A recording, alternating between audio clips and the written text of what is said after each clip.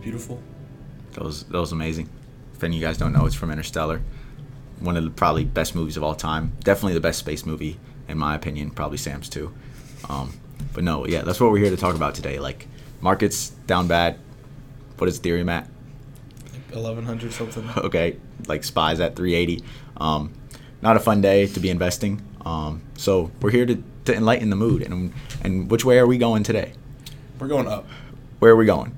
We're going to space. All right, let's go. We're going to space today, and we're going to talk about some good in the future, because there's a lot of bad right now and a lot of negativity, but who knows? Everyone's going to forget about it years from now. So we're going to talk about space and how important it is, and what a bunch of people are doing, like CEOs and entrepreneurs are doing to take steps to go to space. So, well, let's think about it. The first time, when was the last time we were on the moon? Like, what, 1972 was Apollo 17? How'd you know that? I don't know. I'm just a wizard, I guess. I just have these notes on the top of my head. No, but yeah, like so USSR, they launched Sputnik like in 1957, and then 12 years later we made it to the moon. And that's a short time. Like 12 years, think about it back then, like that's a really short amount of time. And one of the reasons that they were so fast was because like it was the space race, and like everyone, there was this like competition between nations on like who's the best nation and who's the most advanced. USA and was top. Japan was up there. Like all these like really highly developed nations like that are still thriving today. Were fighting to get to space, and finally, who made it? Neil Armstrong and USA took the lead to get the first man on the moon, which I think was crazy. I wish I was alive to see that.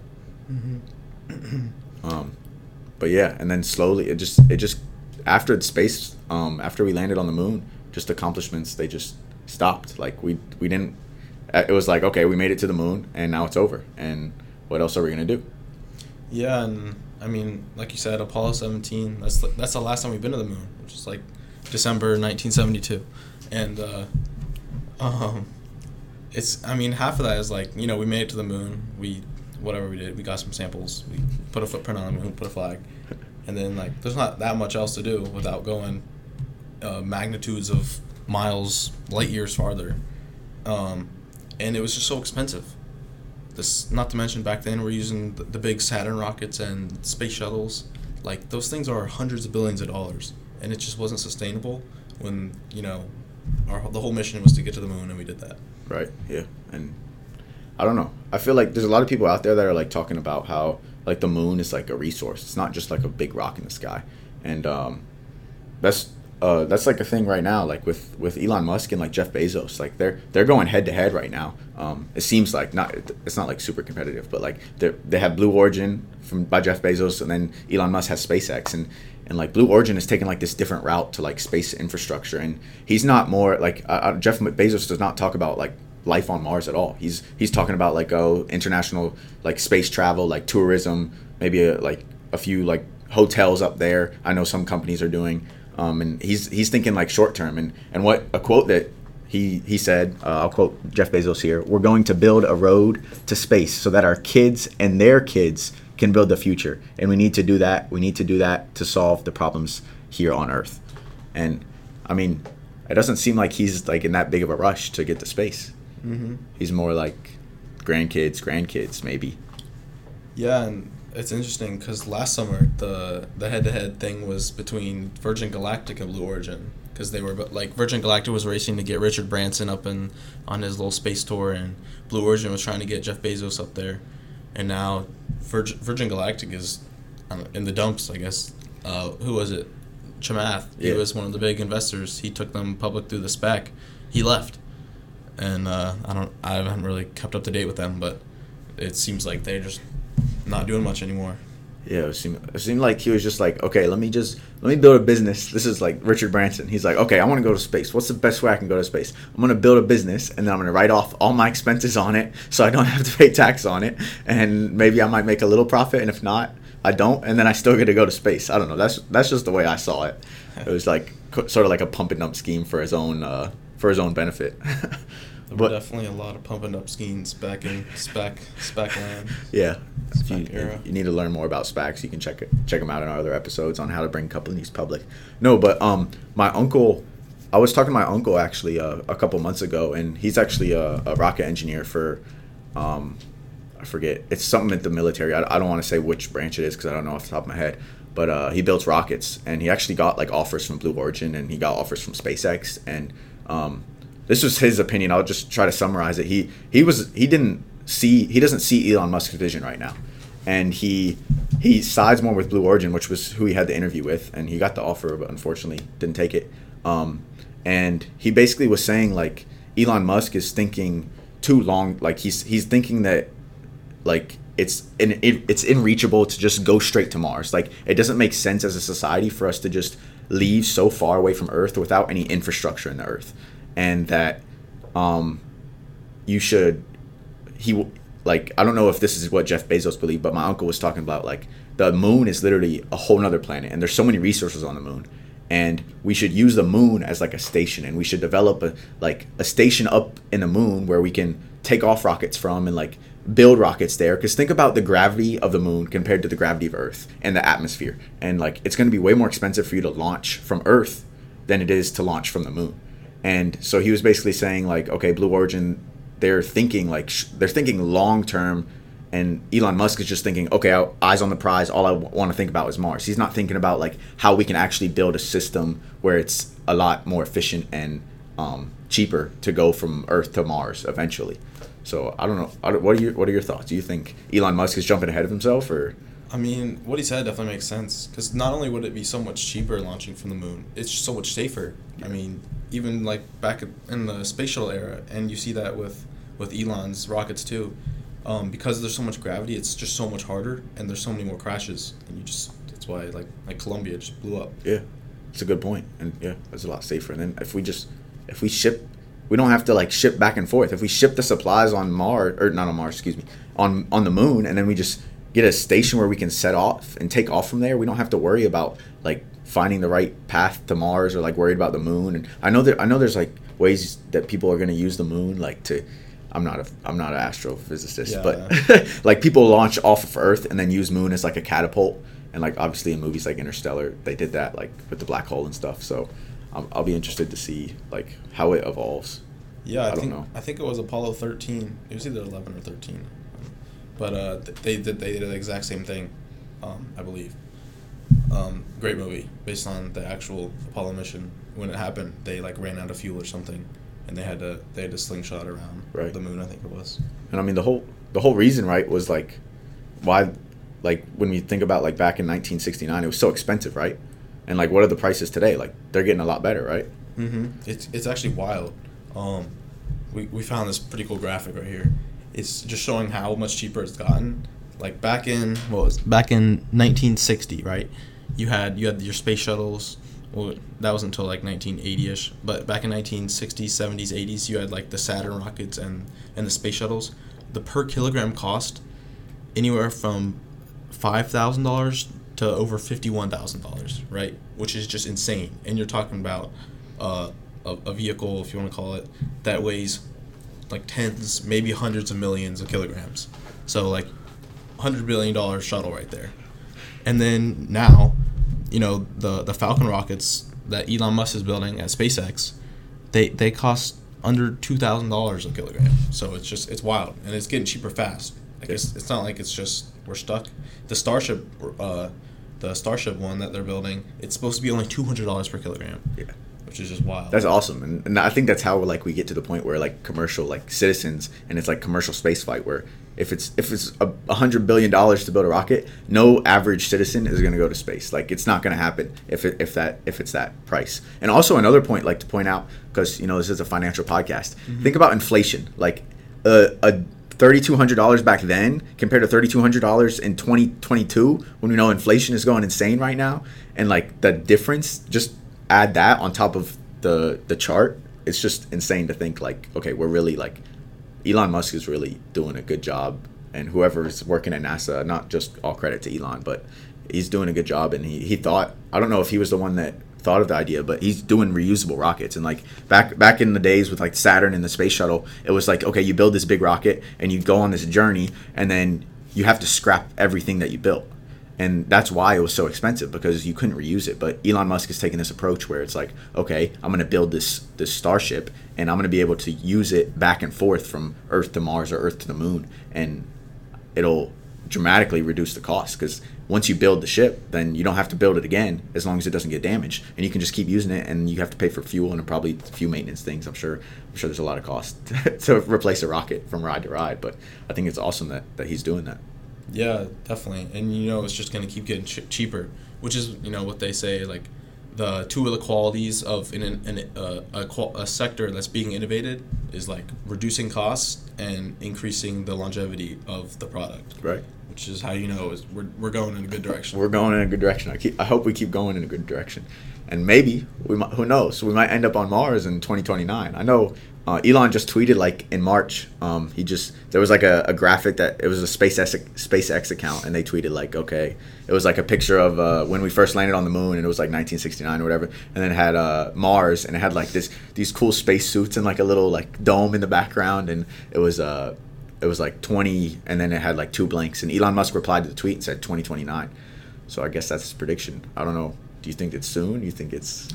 I don't know. I think as long as it's in my lifetime, I'll be satisfied. I just think it'll be so cool to see that happen. And if I die and I haven't been to space, going to Mars might be a stretch, but I just want to go to space so badly. Yeah. I think it would just be...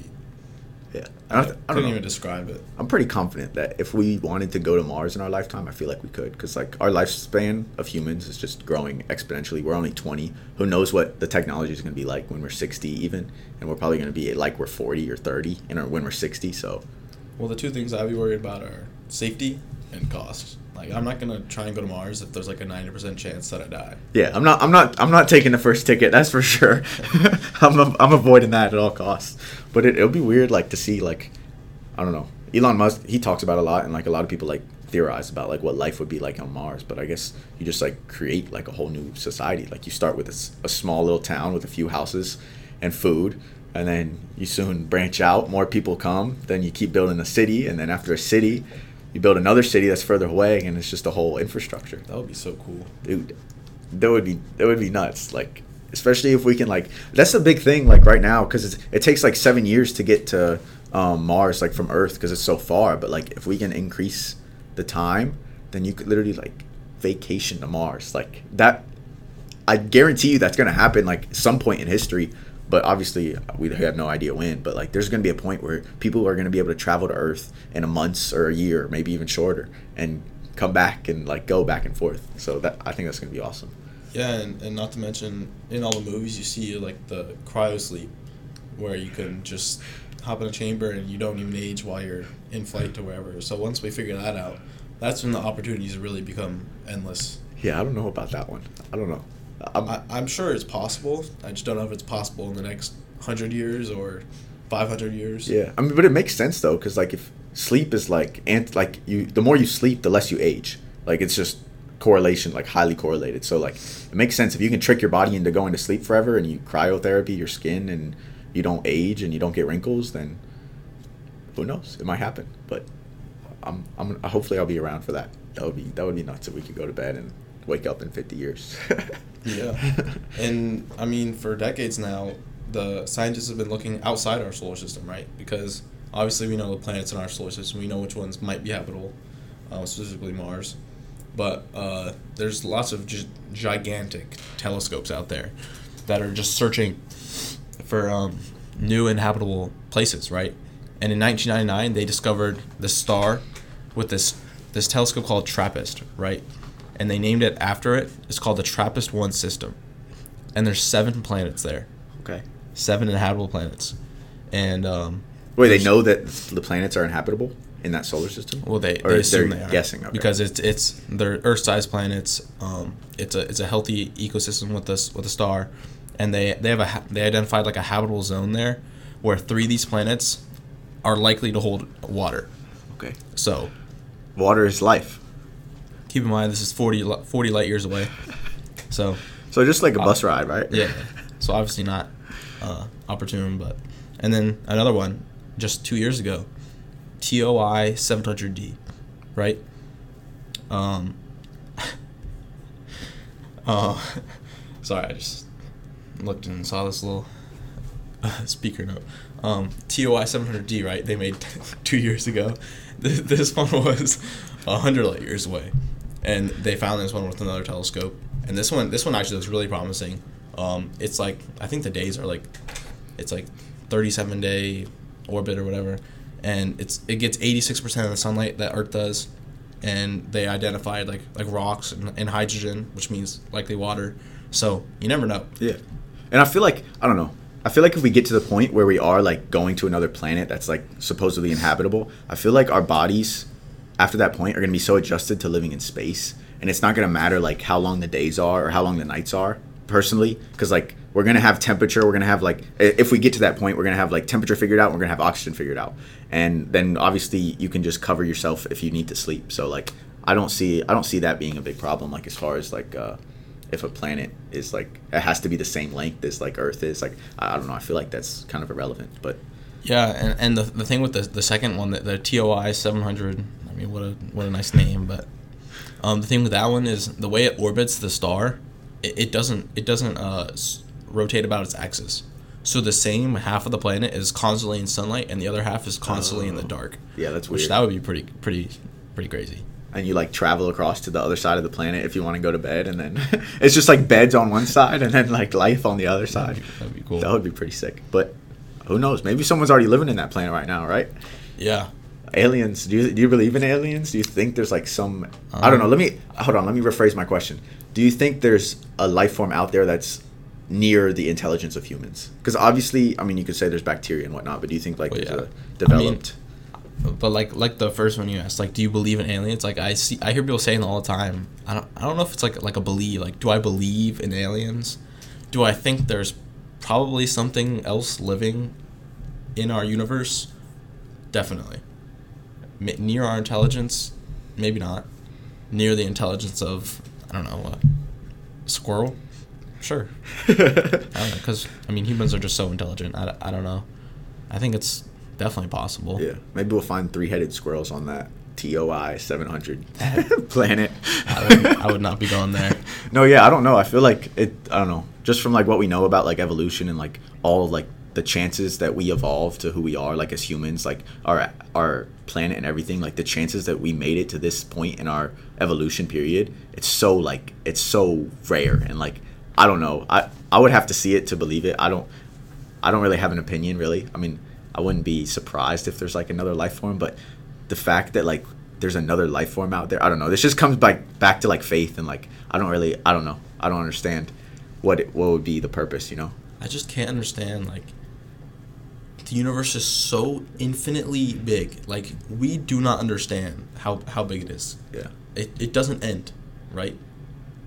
And if there was not a single other living thing out there, I would just be There's got to be another living thing for sure. And if there wasn't developed, then you just know, like, it would just be so cool. Like the next, I don't know. I don't remember how long they say until our sun explodes, but like humans just go and explore the whole universe, and imagine like I don't even know what a good estimate would be, like 10,000 years from now we're living on like 10 different solar systems. And you know what's crazy is like if we're looking at this star or whatever, the solar system 40 light years away, like I'm pretty like we're looking at it in the past, so like that's something that you have to like even if there's an alien species out there that has the capability of having a telescope and looking at us, they're not seeing us from a period where we are now. They're not seeing the development. They're not seeing all the lights on the planet. They're probably looking at us like when the dinosaurs were here, and they just see a big Earth and there's no like signal. So they might be thinking the same exact thing that we're thinking, looking at a planet in TRAPPIST-1 system. Yeah, and the thing with that is there could be a way to look at it in like present time, but you have to make a telescope because you're looking at light, right? The light being reflected back, and you can't make a telescope that somehow looks faster than the speed of light. But like maybe one day we figure out a way around that, which would be pretty cool. Yeah, but we'll see. Who knows? And obviously there's a bunch of investing. I don't know right now. You might not want to hop into the space. It's super far. Like all this stuff is super outdated, and it's really just like a gamble if you're throwing money at it right now. As far as like outside of Earth, But make sure there's a few ETFs and stuff. What were you gonna say? Yeah, and not only is it so far, like, it's just like it's so far until like some of the stuff even becomes relevant or like commonplace, Right. which means it's even farther until any company doing this becomes even remotely profitable or worth investing in. Yeah. What are some of your favorite companies you're looking at? I mean, I'm not like invested in any specific space companies. I like following. I mean, like Lockheed Martin, Iridium, Maxar Technologies, and then I mean there are like space ETFs, Yeah. UFO, and then ARK has the ARKX ETF. But I mean, like I said, it's like it's so scary investing in something like this right Yeah. now.